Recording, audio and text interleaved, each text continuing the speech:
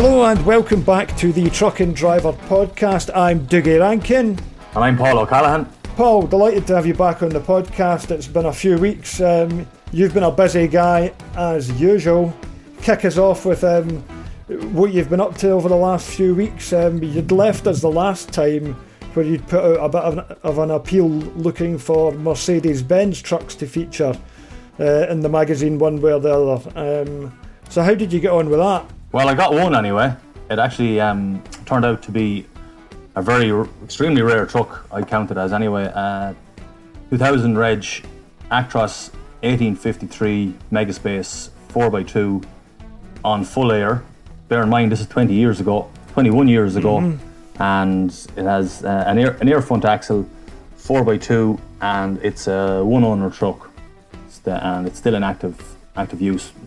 Normally pulls a tipping trailer, low loader, maybe drawn straw, so it's quite a rare truck. And I went to photograph it and do an article on it, and I actually ended up that I'm now actually driving the truck for the harvest. So yeah, so that's kind of the first time that's happened. Although I was actually photographing another truck as well recently. We'll talk about that later. And I ended up doing a bit of work for that guy as well. I did a trip to the continent that was with livestock. But just going back to the Mercedes-Benz, when I went over to photograph it, I didn't know that it was on full air. So it turns out that the people who own the truck are farmers, and it's used in their arable business. And went over, drove the truck, couldn't believe how smooth it was. It was just such a smooth truck and really quiet. Just the fact that you're so high up. And I was actually trying to recall if I'd ever driven an MP1 Megaspace before, and I think I'd driven one back about 2003. So it's quite a unusual truck. But anyway, went back and I drove it for probably a week. We were doing winter barley, so I drove it. It was only relatively short distance stuff, but what a machine. EPS gearbox, of course, which will divide opinion, and even in the yard where the truck was based, it was kind of seemed to be like maybe a Marmite truck where the guys some loved it and some weren't so fond of it. But I just went in with an open mind, and I said, you know what, let's be open minded about the EPS, be patient with it, and don't dog it. And I have to say, it's like, it kind of reminds me of going back to, not that I was big into computer games, but going back to Sega Mega Drives or whatever older generation PlayStation. yeah, I know you were big into them. I was trying to come up with a sort of a similarity. But it's the interesting thing about it, going back then, they said, actually, just an interesting thing, they said when they spec'd the truck, that there was also coming around that time, Mercedes had because the EPS was around quite a while at that stage in 2000, but there was also, I think there was probably like a more fully automated system as well that they didn't spec, because they previously had a couple of EPS trucks and they got on fine with it, and it's never given any trouble, both the transmission and the engine of the truck. I think they had maybe the head off once and a turbo, and that was it. It's been an ultra reliable truck, and I only know in Ireland currently of about 3 or maybe 4 MP1, which is the first generation of the Actros, which are still in work, because most of them were exported. So very, very extremely rare trucks, in fact. And I was just delighted to get to use it. It's a very weird driving experience. Of course, you have the EPS, and also the fact that you're sitting so high up. Mm-hmm. So, I mean, describe to the listeners, because a lot of guys probably don't know what EPS is.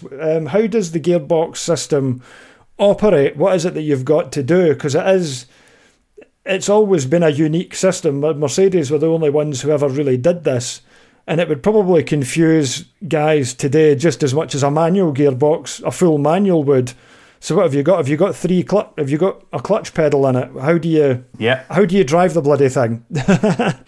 Yeah, good question. Well, you've got 3 pedals, so EPS, electronic power shift, and it has to be appreciated.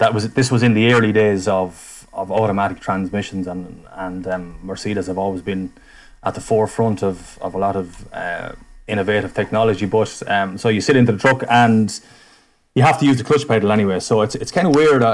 It's kind of, I describe it as being somewhere between a fully automatic and a manual truck. So what you do is you have that little stubby little kind of a lever on which is part of the armrest, and basically you just click it forward, and it'll select the gear. You can see that on the little LCD screen on the dash. And so once you clutch the pedal, depress the clutch pedal, that engages it, and away you go. Then you click it forward again, look down, and I'm not exactly sure how it decides which. So you've got 8 gears, and each of those has a splitter on it. So, and the splitter is activated by just pushing the lever forward and back. So just say you're moving at this stage, you want to change up a gear, just click it forward. You can click it 1 or 2 gears forward, depress the clutch pedal, and away you go again. And the same when you're coming back down the box, you just pull it the opposite direction, pull it back towards you, and it'll. But I find you're you're kind of looking down at the dash to see, is it in 5th, 6th, 7th, because you don't want to kind of change too many gears. Now, apparently, when you're driving, it kind of there is a sort of a memory thing in it, and then for reverse, then there's a little button.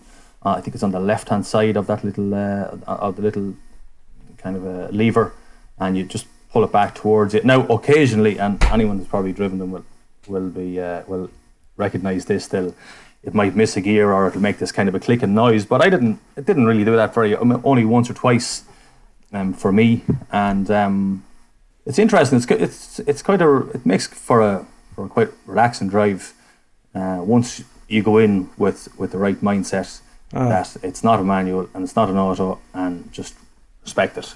So that was how I got on with it.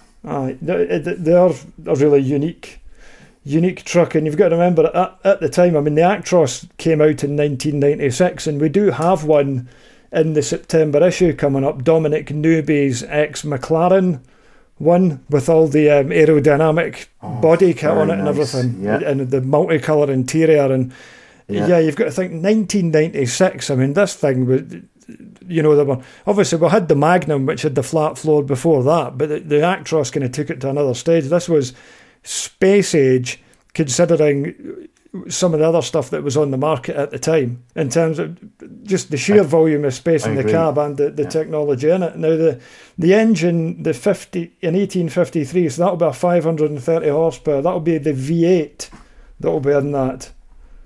How does it pull? Do you get a decent bit of noise out it? Is it kind of like, how does it compare noise wise to say what would be? It would be a 144 or a 164 would have been out at the same time as that.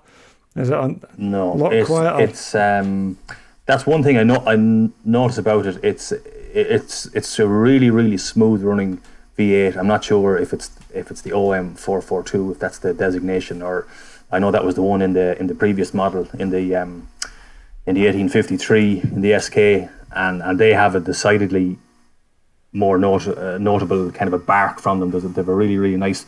But of course, this is the time when they were going for they were probably going for refinement and a quieter engine. And because you're elevated so much, you're away from the engine. Don't forget, in a Scania, in a 4 Series, you have that engine tunnel right beside you, and so it's a lovely engine note, but it's just a bit too quiet. So, for example, when I was just in the early stages of driving the truck, and I was going around roundabouts because we were quite heavy with a tipping trailer, I actually couldn't hear what was going on with the engine note, and plus not being that familiar with the EPS, I was kind of, you were sort of concentrating just to hear and see where the revs were. So I let the windows down, and actually after a while, it was when I was on quite narrow country roads, fully loaded, and I had the windows down, and there was a nice note off it. But I was just kind of wondering what it would be like if you got, I don't mean now a massive obnoxious side pipe, but just something just to kind of give it a little bit more thump, and I think it would certainly be a lovely sounding engine. But it was it just has that Mercedes-Benz V8 sound. It just sounds like a sewing machine, and it's quite a distinctive note off of it as well. Huge cab inside, like you said, when they came out in 1996. Well, that was the actor. I presume the Megaspace came out was at the same time as the medium distance cab came out. And I always thought the Megaspace were a fine looking truck, but that truck, I think back then as a long haul European truck would have just been very, very appealing. Just the amount of space you had in the cab and the comfort in it as well. It's a long way up. Like when I'm getting in and out of it, like it really is a long way up. And just with the air suspension as well, it's the reason it was specified with air suspension was it was going to be travelling across fields over stubble, just that you could raise it up. It's interesting that you found it so notable, because you're obviously very familiar with the Scania S-Series cab, which has got the flat floor in it, and you're high off the ground in that. Is it about the same sort of height, or are you just finding it a bit different because it's an older truck? It's probably about the same height as the Scania. It's just that the driving position is slightly different, and probably the fact that I was just on the roads I was on were just so small and narrow as well. So I was actually driving two trucks throughout the day. The other one was 2006 FH12 520 Globetrotter XL, which had obviously there was still a fair few manuals being ordered back then, but this had the iShift. And you know, it's funny when you go back to the iShift after the EPS, the iShift is just effortless. It's a really, really easy gearbox to work. That in itself, an FH12 520 Globetrotter XL, that's another really rare truck. There weren't too many 520 FH12s going about at the time, and with it being a 2006 as well, you're in the early stages of the iShift as well. You're getting to drive some really unusual and rare trucks, which they're not. You can't really consider them classics yet, but they're becoming sort of historically notable. They're getting there. It's interesting. That's a generation back, and like you say with the iShift, it is effortless. I had developed such a hatred for automatic gearboxes because I'd been subjected to various early MANs and various early AS-tronics, and I just couldn't stand them. And I remember it so clearly at Drummond Distribution, where I finally got handed an FH12 and got sent away out in it. And I just, 2 miles down the road, I was like, oh, right, I see. I was like, this is how a truck automatic gearbox is supposed to work. Because the difference between the iShift then and anything else was like night and day. So, but I mean, an old 520 FH12, how did that perform? That must have been quite a nice, interesting thing to drive as well. It was, and I was regularly asked the question in the yard which I preferred, and I was thinking about it for a long time, because I was basically what was happening was the truck was parked in the field, chaser bin, combine unloads into the chaser bin as he's still cutting, chaser bin unloads into the truck, and then I'll go and drive one, unload that, come back, the other one is full, and so I was getting to just jump from one to the other, and it was kind of hard to pick a favourite between the two of them, because I was kind of impressed with the Mercedes-Benz because it was just so rare and it was such a novelty. Then of course when you get back into the Volvo, the Volvo was a kind of an easier truck to drive, given the fact that it was full iShift, and the cab just felt a lot smaller and narrower as well, a lot more kind of manoeuvrable in comparison to the Mercedes-Benz. But the Volvo, interestingly, it was an ex-UK truck, and it comes from Stanion Transport, who I'm fairly sure you're familiar with. Yeah, they've got a lot of very high spec. Are they down around Stoke? Yeah, I think so. They've got a lot of very high spec customised trucks, Stanion. They've had some absolute crackers over the years. I'm trying to think what the last one was that they did. They've been in Truck and Driver in the past, not during my tenure. But they do like to. I think they have some. They're all kind of have some up. That's for theme, sure. like is it Expendables? Yeah, Manchester. Yeah, so this one, the only reason, so it was Manchester, because now they seem to be more or less black. You're probably looking them up there. But this I'm looking at them on my phone right now. It's like it's a navy. This truck is a navy and blue, which is their old colours. And I'm not sure if I found a picture of it, but the only reason I found out it was Extanion was it's written on the top of the wind kit. So on a Globetrotter XL, the roof spoiler, you can't really see it at all. It's just a flat, just small little spoiler, more or less horizontal. And I was actually standing on the roof of on top of the trailer of the other one, winding back the tarp, and I just noticed, oh, there we are, Stanian, because it just has the Globetrotter XL in the headboard. So there's quite a few extras on that truck for 2006. It's got a microwave inside. It's got alloy wheels, big diesel tanks, and a set of Eminox stacks. Well, hey.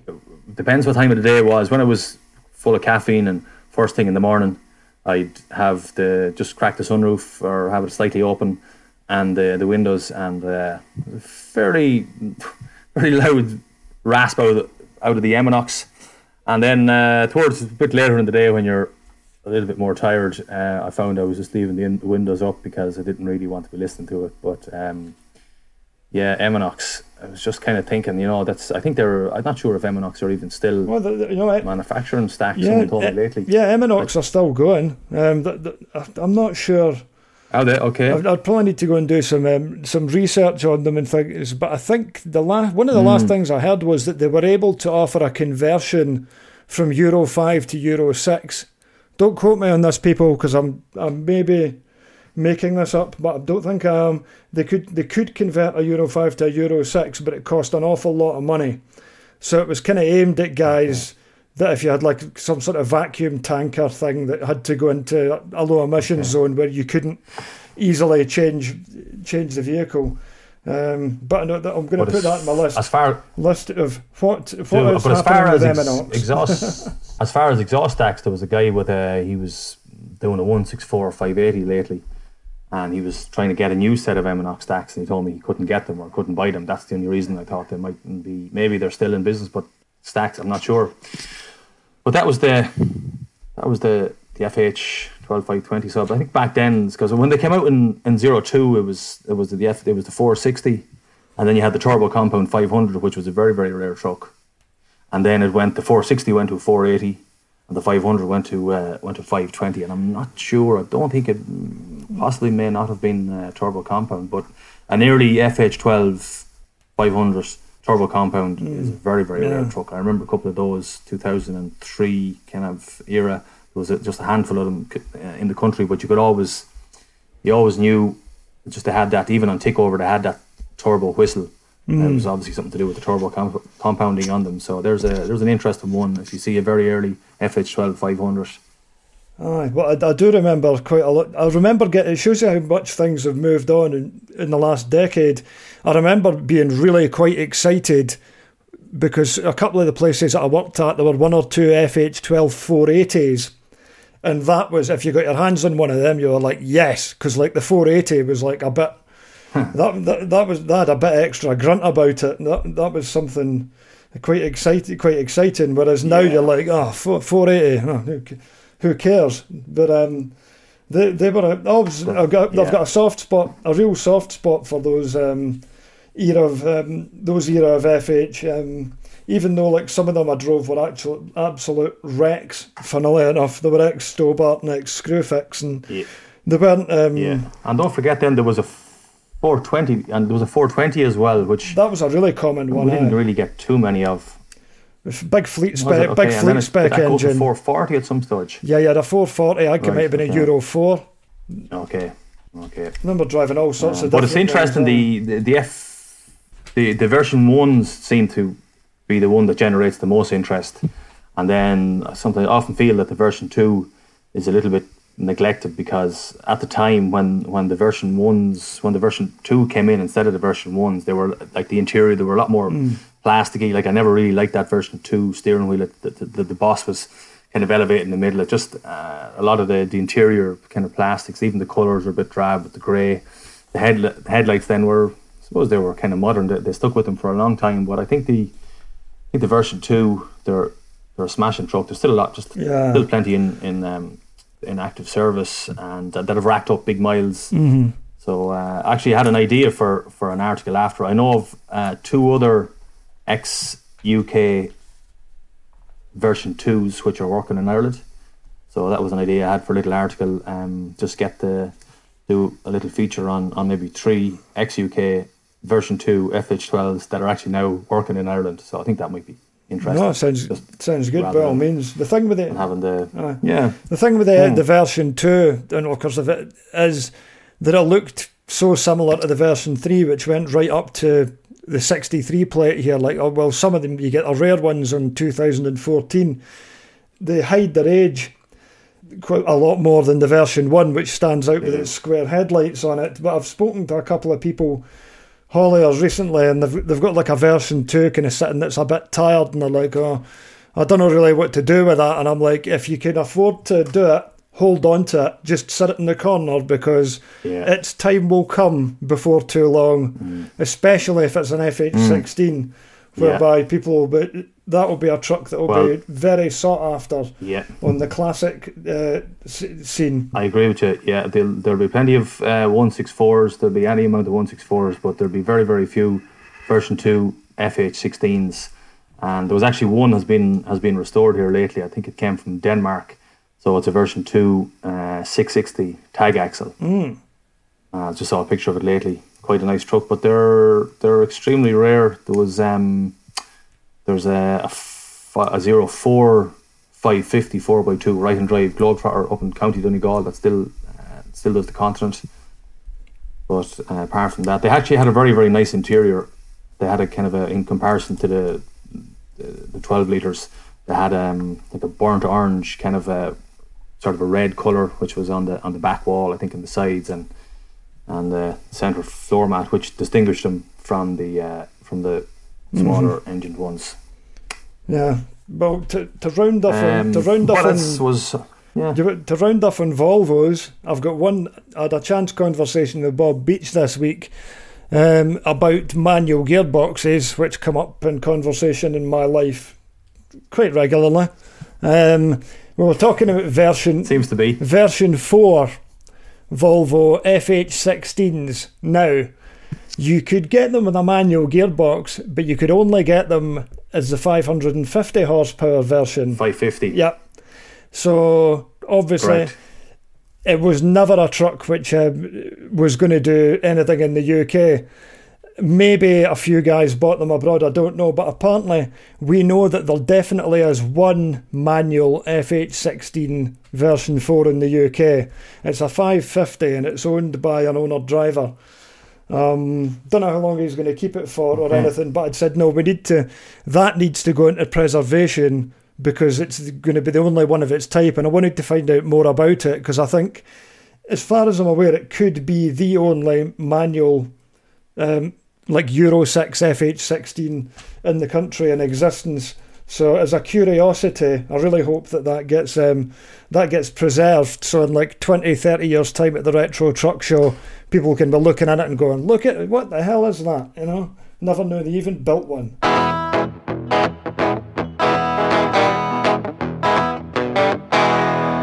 I don't know, do you want to talk about tipping trailers while we're on that? We certainly do. Well, the next topic that we have, because believe it or not, before we started this podcast, we actually took some notes and did a bit of discussion beforehand about what we're going to talk about. And the next thing that we wanted to talk about was tipping trailers, because you've encountered an old and unusual one, which is still at work today. In fact, you might even have been using it. I was indeed, and I just sent a photograph to a friend of mine, and he said, oh, nice old Neville Charles trailer. So I wouldn't really be that familiar with tipping trailers, but I had a look at the badge on the chassis, and it said Neville Charles trailers. I think it was a Kirby, Ashton, Mansfield, Nottingham, or somewhere around that. I didn't take note, but anyway, am I right in saying that? You are correct in saying that, but I only know it because I googled it earlier on, because I had to admit that I'd never heard of the name before until you mentioned it earlier on. But yep, that's correct. Mansfield over in Nottinghamshire. Yeah. Neville Charles, and it's CHAROLD, not Charles, which I was googling and I couldn't find anything. So that was language barrier. But it was just the fact that it was such a nice combination between the 21-year-old Megaspace and then the Neville Charles bathtub style tipping trailer, which came, I think, from about 1996. But interestingly, on the front, there's a badge on the front of the body which says STC in it. And I just had a quick Google myself, and it said that Neville Sharrell, that they sold up to SDC, South Derry Conversions. Mm-hmm. We'll say I will have seen it later, because STC stopped making steel bodies. So I'm just thinking, this is going to be a brilliant Team Truck and Driver update. All this weird and wonderful stuff. I was just having a look, because if you type in Neville Sharrell trailer, the top hit that you get is a thread from TruckNet, and there's some pictures on it of one of these trailers. Is the one that you've got, I take it, is that a triaxle and super singles? It is. Yeah. Because the picture of one of them, it was one of those weird trailers where the leading axle actually goes up in the air along with the body. It doesn't do anything weird like that, does it? No. Thankfully for me, anyway, it's she's just a standard tipping trailer, and the grain flows out of it easily enough for me. That's tipping's not something that you've done a lot of, is it? You've done pretty much everything. No, I didn't do you've done pretty much everything, but tipping's not one of your more. Well, I did extensive. I did it in Australia for about 2.5 months in 2016 when for the harvest. The harvest down it was just in the wheat belt outside Perth. That goes from, depending on the weather, I think it goes from somewhere like October and late October, and they're trying to be finished up for Christmas time. So that's the summertime down there. So on that, I drove a Western Star with 2 tipping trailers.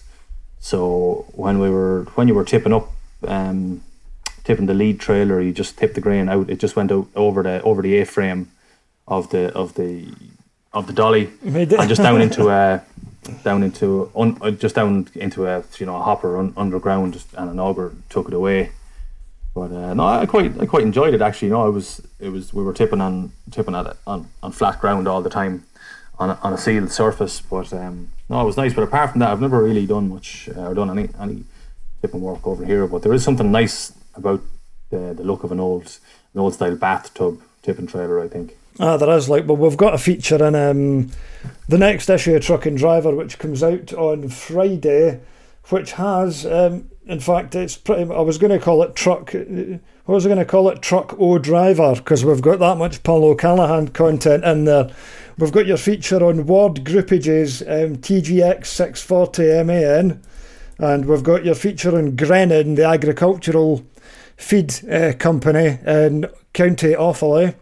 And we've also got a feature on a little fleet of Iveco Stralices, which are pretty unusual in that they've gone and taken the roof off an Iveco Stralis highway, the high roof, and got long-haul commercials to fit it with a flat roof.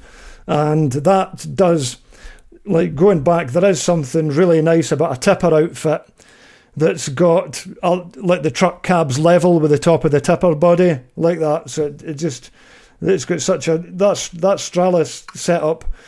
It looks absolutely spot on. It's got kind of a cool factor that you don't normally associate with a Stralis in that setup. So I think that that came out really well. When I saw that truck, the first time. I was with Cian Keneally, who drives the Gain Feeds. Dungarvan Transport / Gain Feeds Actros tag axle, which was in a previous issue, and we were loading down in Ringaskiddy docks. He was backloading there, something to bring back to the mill, and that Iveco came in with the flat roof and the tipping trailer and the alloys, and I just thought, you know what, it's a very unusual truck, and it really stood out for the fact that it looked so good, and the fact it was rare.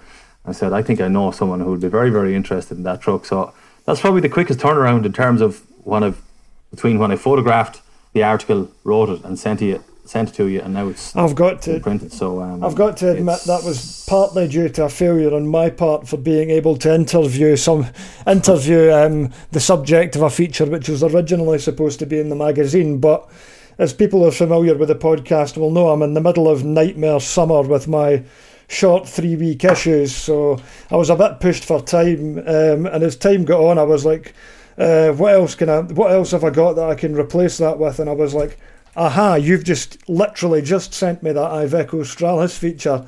So I was like, perfect, that'll go in there nicely. And It's a good stuff. interesting Happy to help. feature on its own. Aye. No, thank goodness for that, because it's been such a busy time, and it continues to be over the next few weeks while we get these issues out the door. I've got your 142 in the next issue, the livestock truck. That's lined up for the September issue. Very good. And yep, I am now expecting. Working classic. Yep. Aside from anything else, with your Actros and your old trailer and the FH12 520, I'm expecting a bumper team truck and driver update, but it wouldn't be a proper update if you hadn't really been to the continent. So I'm assuming that you have been across the water at least once as well, you know? Yeah, well, very, very scant on the overseas trips now at the moment, which is by choice. Happy enough sticking around close to home while the weather's fine. But having said that, I did one trip out it was just a quick trip to France.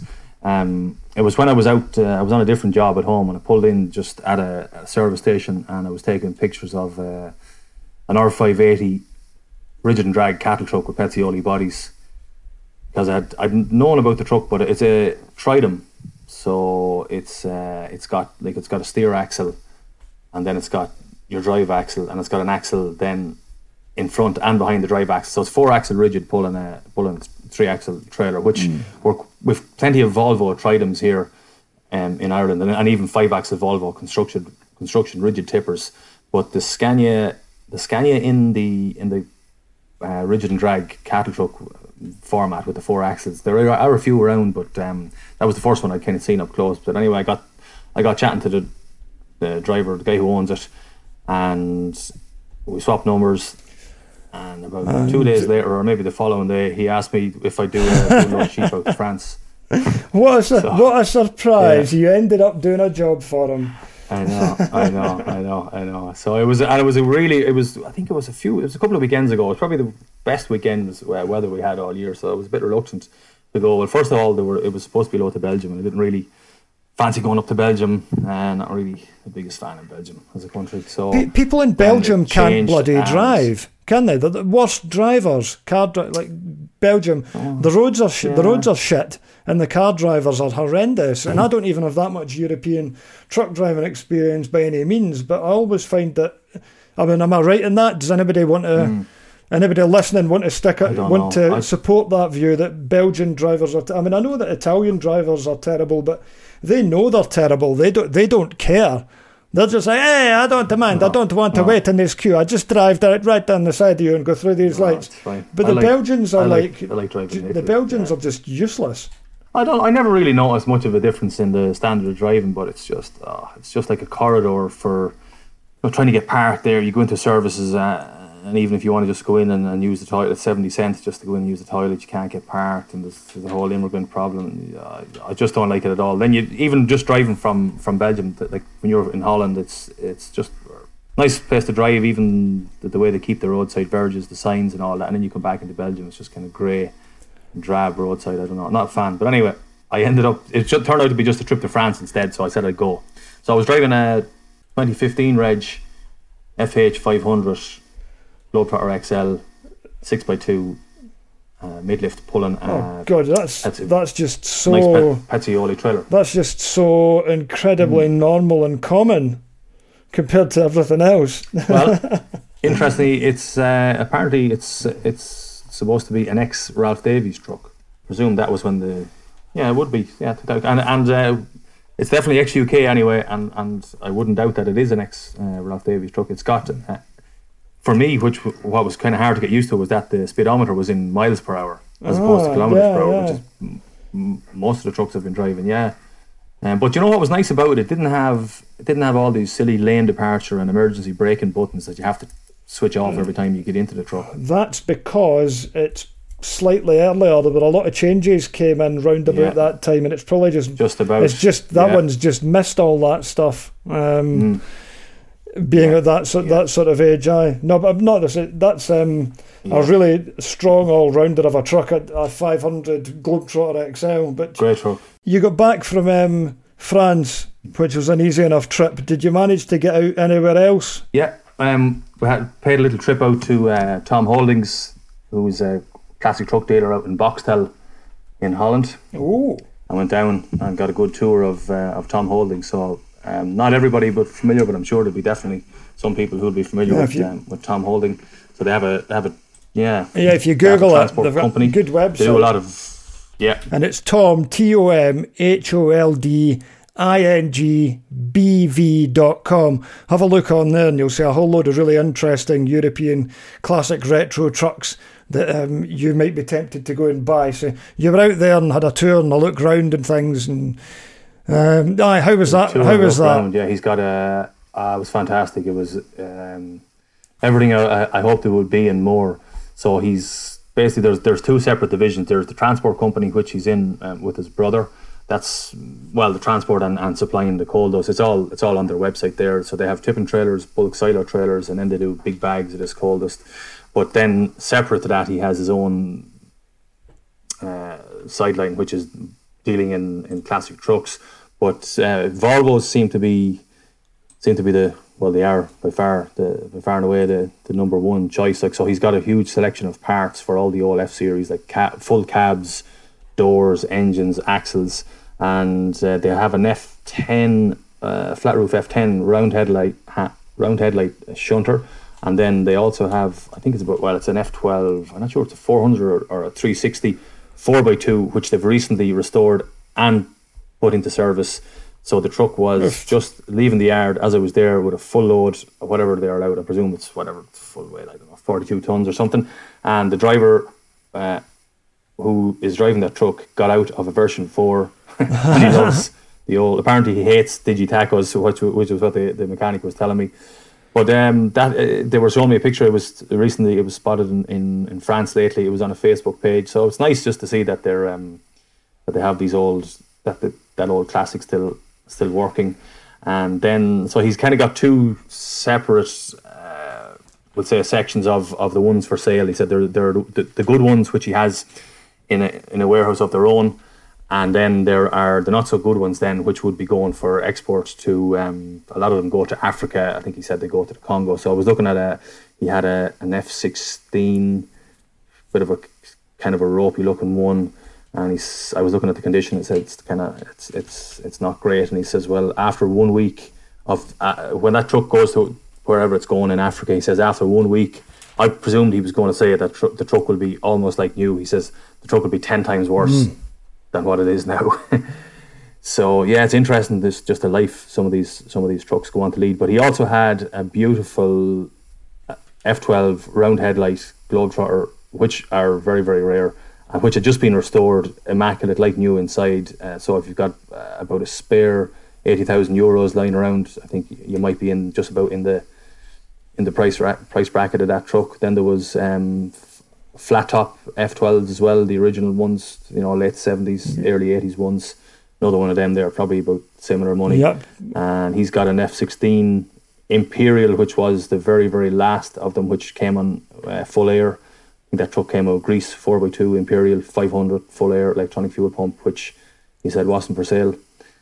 And then they've got, a couple of their own F12s. He's got an awful lot of version 1 FH16 520s, which are kind of going to be a pretty sought after truck on the classic scene. So there's a company from Portugal I had seen. It's a company called King Road.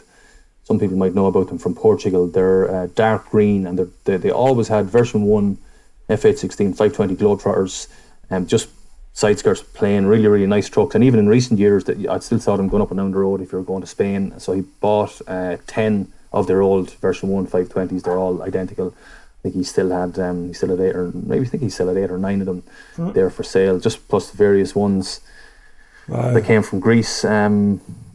But it was a fantastic to see it, and he's really approachable guy as well to talk to. Give me plenty of information and a good look around.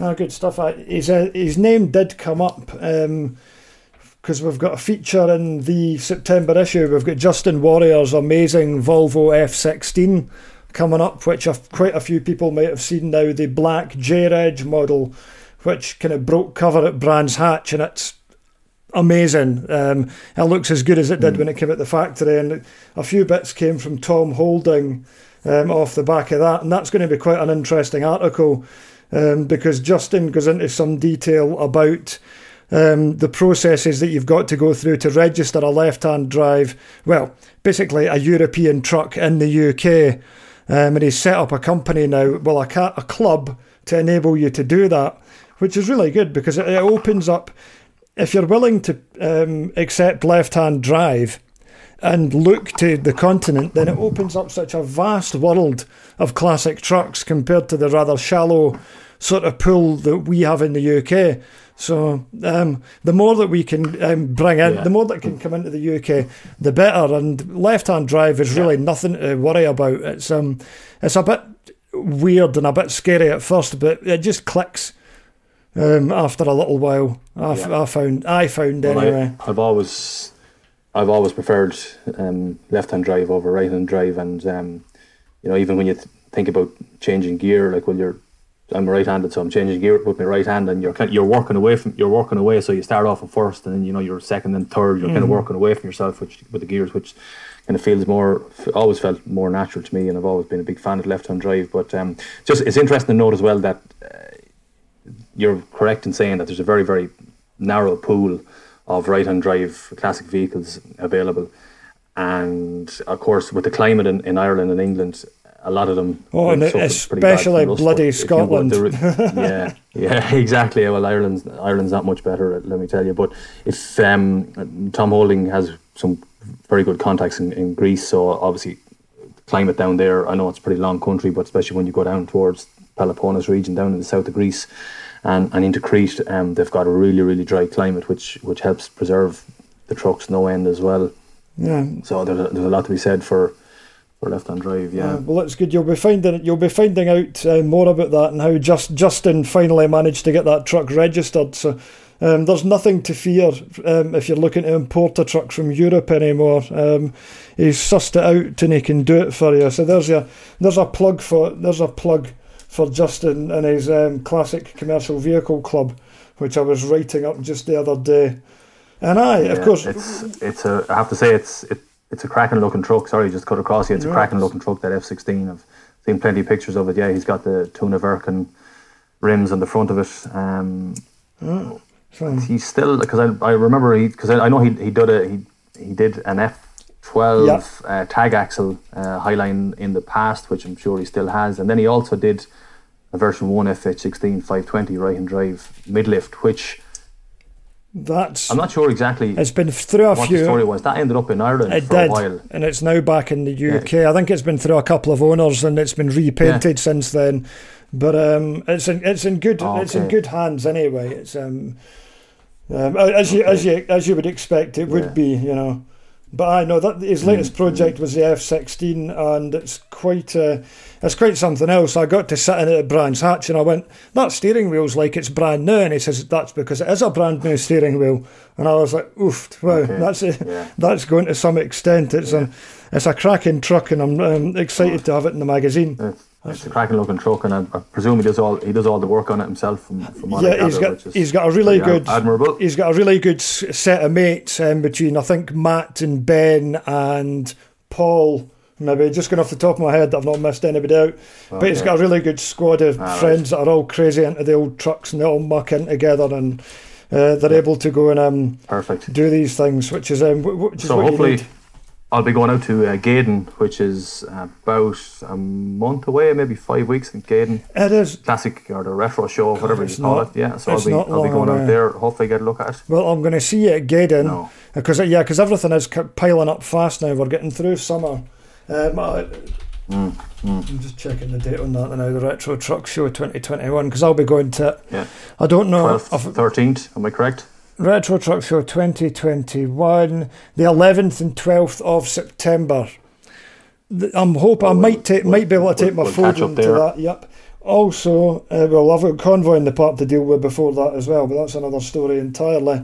That's another story. But what I've also had come up as well is at the Tipex and Tankex event, which was talked about in the podcast before, we're having the Drivers' Day, and we're still looking for some tippers and tankers to bring along to that. If you can get your truck in on the Friday, you're welcome to come out with us for a few beers and some dinner. We've got that on, and it is the Drivers' Day display on the Saturday. And what's also happening is we've got some live talks going on one of the stages at the event, and we'd come up with the idea of perhaps we could maybe do a kind of semi-live podcast and Q&A, and we were going to fly Paul, that being you, over to Harrogate to come to the Tipex show, and we were going to be on stage so we could do a Q&A to talk about going and driving and working in Australia and the adventures and things that you get up to going over there, and we could record a sort of semi-live podcast because Chris Madison's going to be there as well. So that is something that could well be on the agenda now as well, providing we can get you over there and if you're up for it.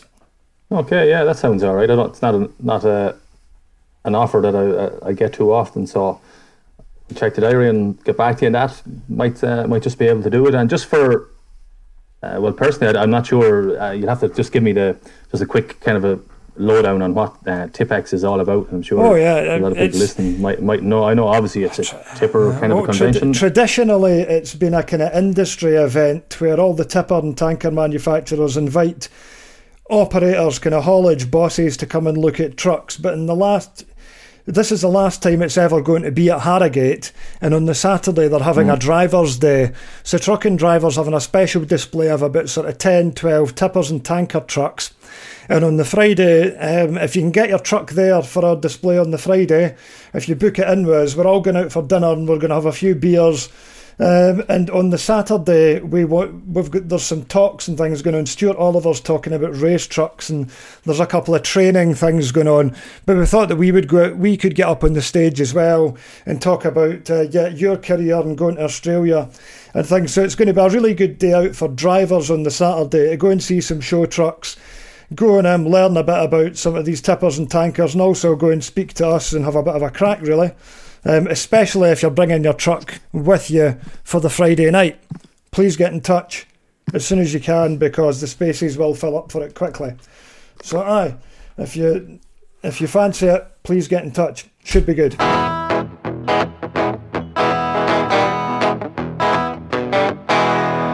I'll definitely bear that in mind anyway, so I might take a little trip over the water for that one, Dougie. We will pay for the flights and shit, you don't have to pay for it yourself, But all right in that respect. That's fair enough. We'll get you a hotel room in the Majestic Hotel, no less. There you go. You can't really turn it down now. It's quite posh. Yeah, it's quite cultural. It's quite a nice old kind of what is it? Would it be right in saying it's a quintessentially English? Oh, it's very posh English town? Yorkshire town. Yes, it is absolutely beautiful, and it's the last year that this event's ever going to be run there, because next year we're having a massive truck expo at Stoneleigh, so it's quite a bit special to kind of finish it off. And with coronavirus killing all the events and shows last year, it's something to really kind of look forward to. So yep, that's it. So hopefully we'll see you at that. Last thing to finish off, the thing that I've completely forgot to mention. I was on national radio last week on BBC Radio 4 talking about the driver shortage on a programme called The Briefing Room with David Aranovich on national radio, and I've forgotten to mention it on the bloody podcast until the end. But if you go and look it up, if you type in The Briefing Room into Google, you'll find it. It's available as a podcast. And I managed to jam in as much as I possibly could about the ongoing driver shortage within the 5 minutes that I had. So please do give it a listen, and hopefully the BBC might get me back on again to talk about it some more in the future. Good man. So you go and get a look at that. I'm going to get back to doing my 132-page bumper issue and the Convoy in the Park programme, and be working until about 10 o'clock at night, as usual, as I am for the next 2 weeks. That'll keep you off the bottle anyway. That'll keep me off that'll keep me on the bottle, Paul. I said to my boss, at the end of this, you will be booking me into the Priory for a month of rehab, and he laughed. And I was like, I'm really not joking. And he's like, yeah. He's like, oh, you're so funny. And I'm like, no, genuinely, I'm going to be so knackered after this. But as it goes, we're hanging on in there. We hope you guys out there are hanging on in there as well with the driver shortage and the hot weather and the RDCs being dicks towards you. If anybody's got any good stories about any of that, please do get in touch. Anyone that's come up in the podcast, thank you for listening and supporting it. Thank you for coming on again, Paul, and telling us about all your adventures. I look forward to your epic Team Truck and Driver update, and I shall catch up with you again soon. Pleasure, Dougie, as always. Talk to you soon. Cool. Thanks for listening to the Truck and Driver podcast. Please subscribe to this podcast so you never miss an episode. To keep up to date with the latest news, 100% for drivers, visit truckanddriver.co.uk, where you can also subscribe to the print edition of Truck and Driver magazine, which publishes on the last Friday of every month. The Truck and Driver podcast is produced by Sound Rebel. To find out more, please visit soundrebel.co.uk.